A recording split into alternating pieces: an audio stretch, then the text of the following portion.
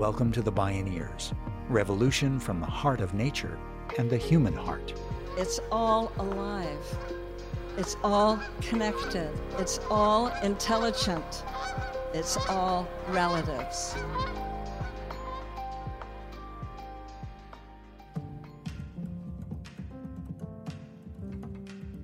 The thing that is holding us back is we haven't dealt with the racism that has allowed us to develop institutions and systems and policies that perpetuate the wrong on all kinds of people. People who've never seen a black person are suffering in a society in which black people were deemed to be at the bottom of the hierarchy of human value, and we allowed our economic and other systems to be developed on that hierarchy.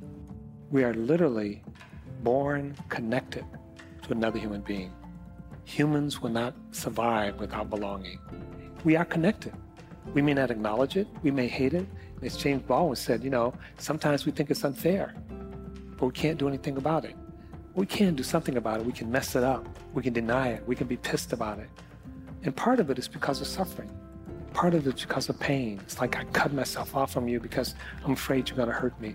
And so I think for me, being in touch with that, my suffering and others' suffering, and realizing that everyone suffers and everyone belongs.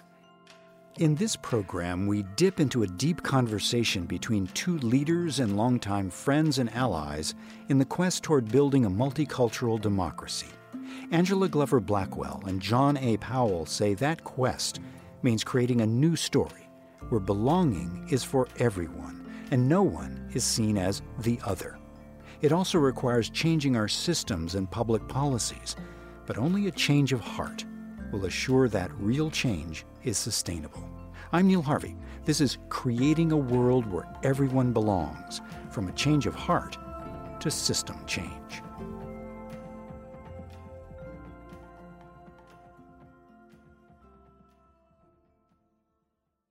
If there's one fatal systems error in the modern worldview, it's the assumption that we are separate from nature, separate from the cosmos, separate from each other. In this moment of radical transformation, shifting the societal pronoun from me to we may be the single most transformational pivot we can make in order for anything else to work. Our destiny is ultimately collective. How can we overcome corrosive divisions and separations that are tearing us apart and create a world where everyone belongs? That question is at the heart of the lifelong work of two deep friends and colleagues going back 50 years. Both Angela Glover Blackwell and John A. Powell have worked tirelessly for decades to change public policy and systems of governance to create equity and a multicultural, multiracial democracy. Both are professors at the University of California at Berkeley, and both are policy advocates whose work has led to authentic structural change. Blackwell is the founder-in-residence at PolicyLink, which has worked since 1999 to advance racial and economic equity for all. Powell is the founder of the Othering and Belonging Institute at the University of California at Berkeley. Blackwell defines equity as, quote, just and fair inclusion into a society in which all can participate, thrive, and reach their full potential, unquote. Yet, although progress has occurred, that kind of inclusion remains a far cry from current reality. How, asks John A. Powell, do we let go of the story of othering so that we can tell a better story of belonging where everyone belongs? We drop into a candid conversation between these two pathfinders at a Bioneers conference. I have spent most of my adult life being an advocate, working sometimes in confrontational ways, sometimes in more persuasive ways. But most of that time has been spent trying to impact policy and systems and institutions, and trying to do it in a way that is just very logical.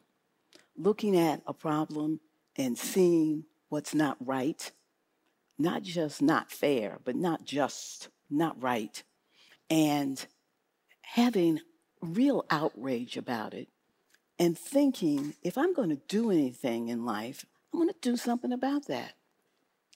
I've had success, if you want to call success, seeing a system change, seeing a needle move, seeing a policy come into being.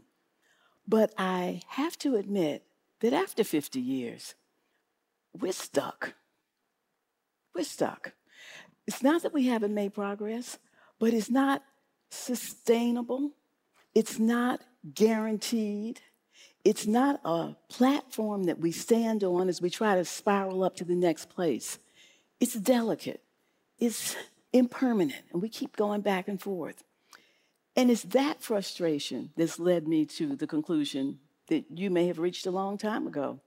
I have a suspicion that you have been more of a hearts person than I have, that I was a systems person, a policy person, an advocacy person.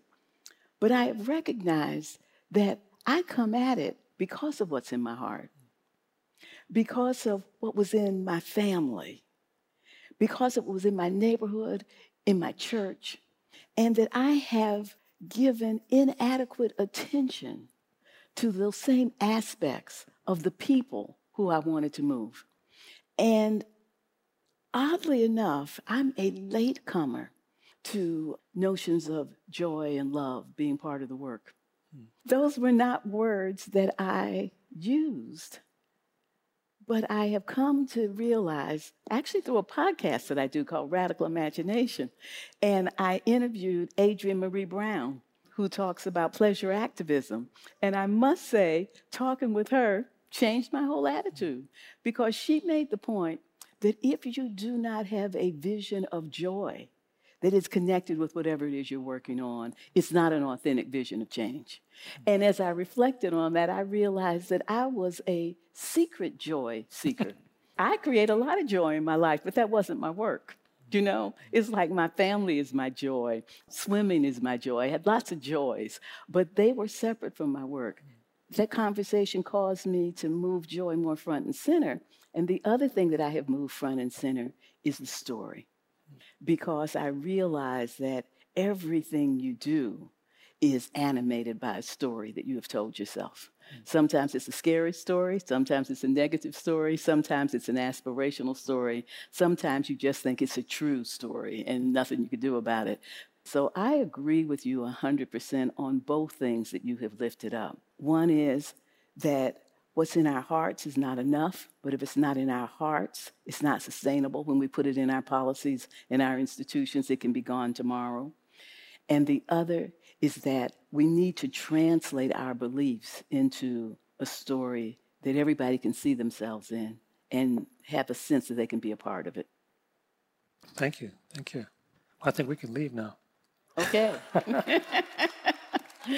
But, you know, I do think that the way that some people hear belonging suggests that we can get there by not having to go through race. And we can't. That there is no belonging if there are people who feel marginalized because of race and ethnicity and those things. Can you talk a little bit about that? Sure. How they relate? As you know, our institute is called the Othering and Belonging Institute, and it's made up of 7 clusters, and those clusters focus both on populations and on issues. And so race is one of the issues, but so is gender, so is LGBTQ, so is disability. And when I first got there, about 10 years ago now, we had these 7 clusters, and we were called the Haas Institute for a Fair and Inclusive Society. And without rewriting history, I would say that it was closer in some ways to what you described in terms of policy. And there was a little bit of competition between the different groups. Each group was like, no, my group is the one that really suffers. I know you suffer too, but my group really suffers. And a couple of things, and this was an evolution. It occurred to me that they all were experiencing systematic othering. They all were being denied their full humanity. And they all wanted to fully belong. They all wanted to be fully recognized and fully participate in the world that they were co-creating. And they weren't against each other. They just didn't really deeply hear each other. And over a period of time, we moved to the othering and belonging because we felt that underneath each one of those expressions, there was the architect of othering. Now, just in terms of personal biography, Some of you may know I've lived in many different parts of the world. My daughter was born in Tanzania. I tell her, you know, we might change our terminology from African Americans to something else. She will always be an African American. She's literally an African and an American.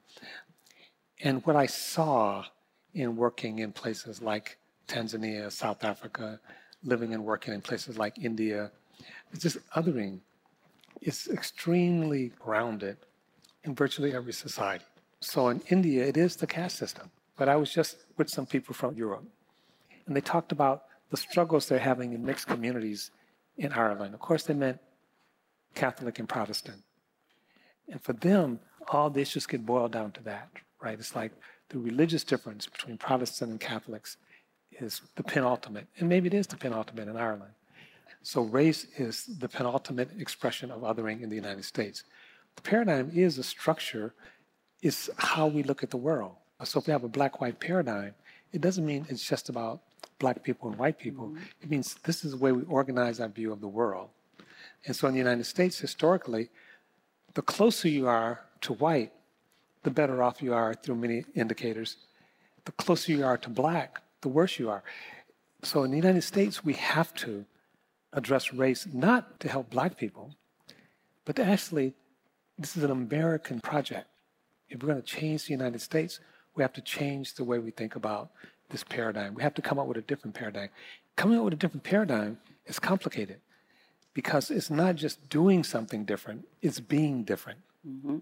It actually means we will not have the same meaning associated with whiteness and blackness that we do today. If you go back and look at early definition of whiteness was not black. They didn't have a positive definition. It's just that you're not black. In California, they have some proposed laws that would make California only available to whites. And they don't know what whites are. When they said, well, it means not black. And it's okay, we can live with that. What I'm suggesting is that these definitions, these meanings, these frameworks keep changing. They're not stable. What we do change them. And so that's why James Baldwin said there's no hope for us as long as they think they're white. And what he really was saying, as long as their identity is organized around white superiority, white hierarchy, there's no hope for us. If you take away white superiority and white dominance, what's left of whiteness? It's certainly not what we see on everyday in our society. It's something else. And part of what we have to do is not only reject that old, we have to also propose the future. We have to tell the story about the future.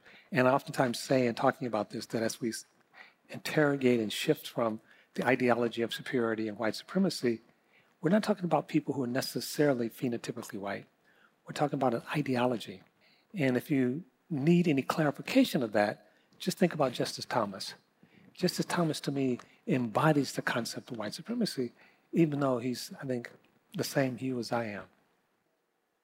So, you know, listening to you talking about othering and belonging reminds me of why art is so powerful in helping us see things that we sometimes can't see otherwise. It has to do with the universal and the particular. That sometimes people write, and often it's academics, but not always, about universally what's going on, which is kind of the way I take in othering and belonging. That you and your colleagues have done a magnificent job of looking all across the globe and seeing there is a pattern that's repeated again, and again. And that phrase, othering and belonging, just really captures it. And I'm talking about the particular. And for me, the particular starts in St. Louis, Missouri, on the 4900 block of Terry in the 1950s. And it branches out to the whole nation. But within the particular, it is race. And it is all race all the time. And being able to hold those thoughts together is often the challenge. The problem that I deal with every day is how to be able to reach and galvanize the overwhelming majority of people in this country who actually want to live in a different way. Many of them are of color. Many of them are people with disabilities. Many of them are people who are transgender and gay and lesbian. Many of them are living in poverty. Many of them have studied what it is to find your best self and are working every day toward doing that. Many of them are just good people because they came up in good families. And while no mother ever went on a march and no father ever put his body on the line for anybody, what they heard at the dinner table after school was, you be nice to your classmates, all of them. That's the majority of the people in the United States. And what we have not been able to do is recognize that the thing that is holding us back is because we haven't dealt with the racism, that we allow school systems to operate where if you live in one neighborhood, you go to a school that is as good as any that can be paid for with every dollar that could be earned, and it is a public school. You live in another area of the city and you go to a public school that has nothing, is producing nothing, and it's been doing it for decades. And we live in these cities and we're okay with it. We live with that because it is happening to people that somewhere deep in our bones in this nation, we have let them be at the bottom of the hierarchy of human value. So that if you're forced to think about it, it seems outrageous, but when you live with it every day, something about it kind of seems okay. And if we could just find all the people who really know that it's the way that we have dealt with the difference of race in this nation that has allowed us to develop institutions and systems and policies that perpetuate the wrong on all kinds of people. People who've never seen a Black person are suffering in a society in which Black people were deemed to be at the bottom of the hierarchy of human value, and we allowed our economic and other systems to be developed on that hierarchy. And so, John, I just love that you have been able to put that in a context globally and to give us something that wherever you happen to land, that you can know there's othering going on. And you need to be sure that you're finding it and that you're standing up against it. But the thing that I try to live up to is that if I am in the room, your back is covered, no matter what your back might be. That's what I try to do, because that's what we have to do, which means identify that othering and work against it. But in this context, we cannot jump to, that's just othering, because it is a racial othering, because that's our othering. And so we have got to deal with that in the particular.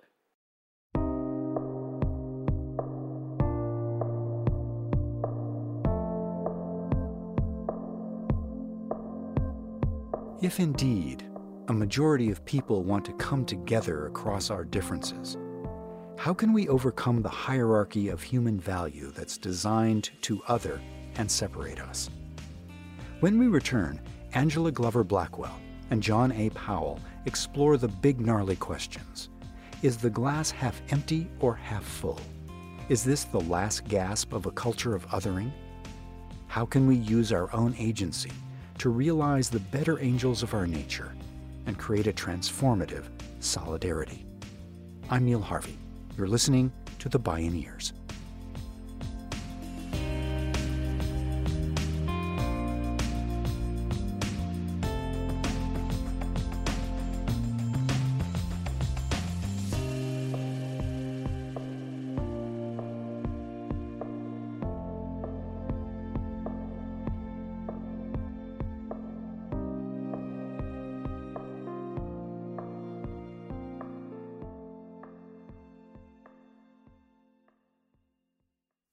You can visit Bioneers.org to subscribe to our newsletters and podcasts. Check out deep dives on the topics that matter to you most, and learn about our conferences. That's Bioneers.org. In the quest for a multicultural democracy, one obstacle is what's sometimes called the Oppression Olympics. How might things change if we acknowledge and respect everyone's suffering? Can changing that story change the world? John A. Powell. PolicyLink does a lot of work in the community, and so does the Othering and Belonging Institute. And I can just tell you that the experience, first of all, I'm a little uncomfortable, frankly, talking about Black people in a monolith. Black people represent every hue. Mm-hmm. We're one of the anchor institutions right now for reparations. One of the issues that came up is like, who is eligible for reparations. A lot of people, and the majority, frankly, at the Reparations Commission for California, said you had to have a certain experience, that if you didn't have grandparents who were enslaved in the United States, you're not eligible for reparations, because the experience in the United States was unique. What most people missed, including apparently most people on the commission, many of whom are educated, is that slavery in the Caribbean, in many instances, was worse than the United States. But we know our own pain, but we're not willing to acknowledge that other people, in this case, other black people, they're not historically black Americans, but they are black people. But that's not good enough. It's been said by many people. We have a fidelity to our own pain, but an inability to see other people's pain. At the height of the attacks on Asian Americans, I wrote a piece basically talking about we need to stand with our Asian American brothers and sisters. On social media, including among a lot of black activist friends, attacked me for that because they felt like I was detracting from focus on black people. This is actually happening in America right now. We're fracturing. And I think the fracturing that's happening can, and in fact is happening between the different groups. Bob Marley said, every man thinks his burden is the heaviest. We need to tell a story that allows for other people's suffering as well. And I'm not saying to diminish African American suffering, but neither do I want to diminish Native American suffering. And we don't know their story. And so we have to learn about all. The leadership has to make it clear about all. So that's why I think in some ways, I think substantively, there's very little difference between what you're saying and what I'm saying. I think that there's a difference in terms of emphasis. I think there is this danger of not seeing other people's pain, of wanting to define the world just in terms of our own experience without hearing other people's experience. And I think when we do that, the chance of actually turning this into something really good is greatly diminished. And I agree. And there is a danger in not seeing when we really are making progress. I must say, when people talk about is the glass half empty or half full, for me, it is so half full. Because you talk about the struggle around reparations. I am so elated that we're having conversations about reparations. I never thought that was going to happen. And not only are we having conversations about reparations, but California has a commission focused on it.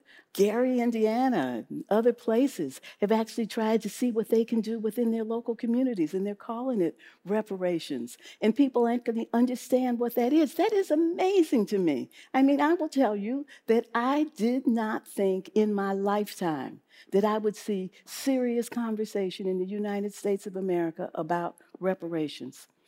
I did not think in my lifetime that I would see CEOs of major corporations doing something as simple as taking a knee. Now, I don't want to make a bigger deal out of that than it is, because that didn't take anything out of them. That was not a big deal, but it was a big deal, because for the most part, people who were white male CEOs didn't think that what happened to a poor black man in some city in America had anything to do with them, but they had no obligation to respond. Not only did they have those gestures, and that's what taking a knee was, but they have put huge money behind trying to figure out what to do with these problems. I did not think I would have some of the conversations with people, many of whom, majority, have been white, who have come to me to say, how can I lead this institution? How can I lead whatever it is? It might be a foundation, it might be a corporation, it might be a university, it might be a civic association, it might be a huge not-for-profit. White people questioning their legitimacy to lead institutions when these institutions have to quickly step into a moment where race is front and center and they are being challenged about how it is that they're going to deal with these issues going forward. Things are changing in this society. I am not naive about how fundamental the change has to be transformative, but I am also not blind to the fact that there are people and institutions and resources that are running as fast as they can to figure out how to do something different. And I think we got to take note of that. We have got to take note of that. Right, John? Well, I completely agree. A lot of things have come forward, and it's like that old saying, is it good or bad? It's too early to say. We are running out of time. And part of what I'm positing is, can we actually accelerate this? And can we accelerate it? I think part of the way is to make it clear that, yes, we are about everyone without apologies. And it doesn't mean that we have to apologize for being grounded in addressing racism and anti-Black racism in particular. But that doesn't have to translate into, therefore, you step back. Therefore, we don't care about you. And I can tell you from a lot of the activists, a lot of the writing that's happening right now, I can give you some concrete examples. I'll just give you one. And these are people I know. So many of them are friends. Think about Robin DiAngelo's work. What she describes is actually quite, I'll just say it's quite.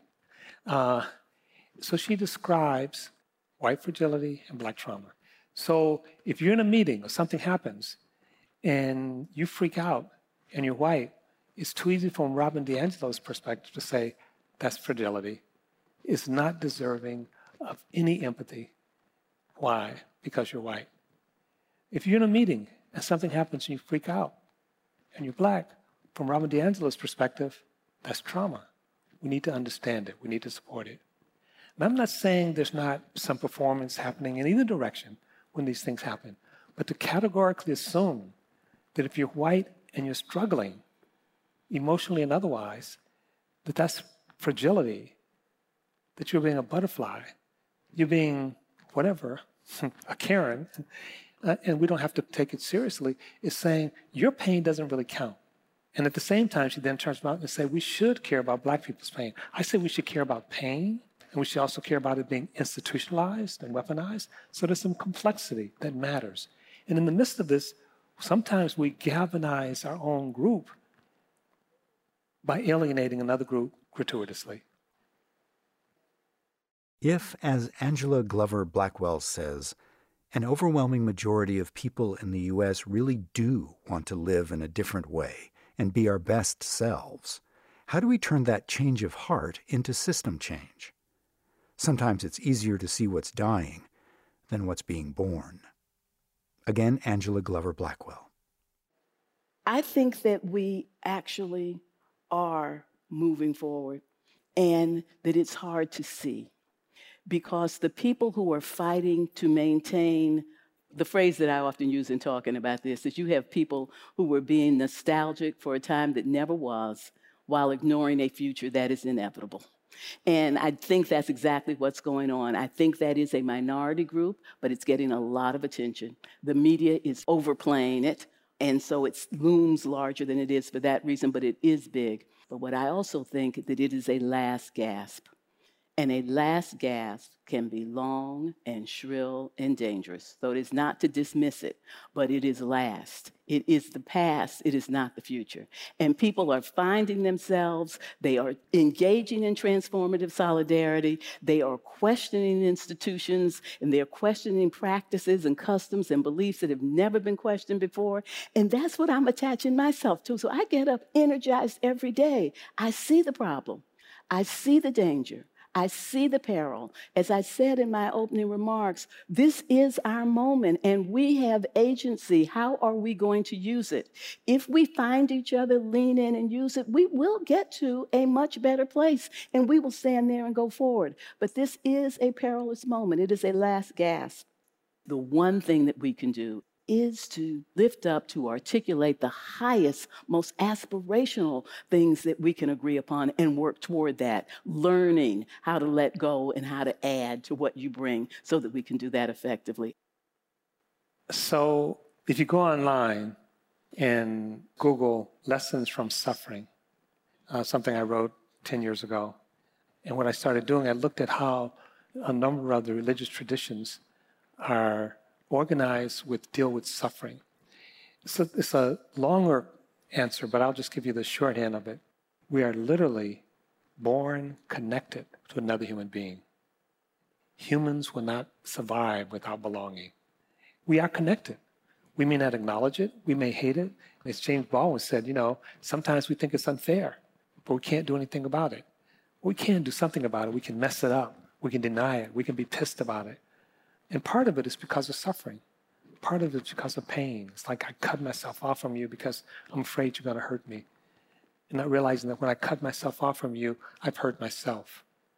how much of the suffering we experience is self-generated. It's not that there's not a lot of suffering that other people visit upon us, and I call it surplus suffering, that we suffer just because we're alive.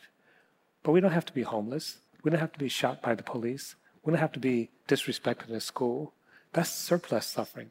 Even if we take all that away, we still would suffer. And so I think for me, being in touch with that, my suffering and others' suffering, and realizing that everyone suffers and everyone belongs.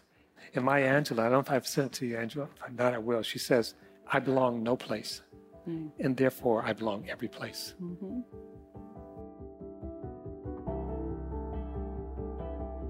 John A. Powell and Angela Glover Blackwell.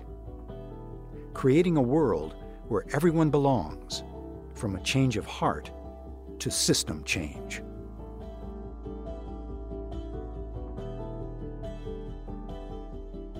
Executive producer is Kenny Ausubel. Written by Kenny Ausubel. Senior producer and station relations, Stephanie Welch. Program engineer and music supervisor, Emily Harris. Host and consulting producer, Neil Harvey. Producer, Teo Grossman. Production assistants, Anna Rubinova and Monica Lopez. My name is Neil Harvey. Thank you for listening. This is program number 259.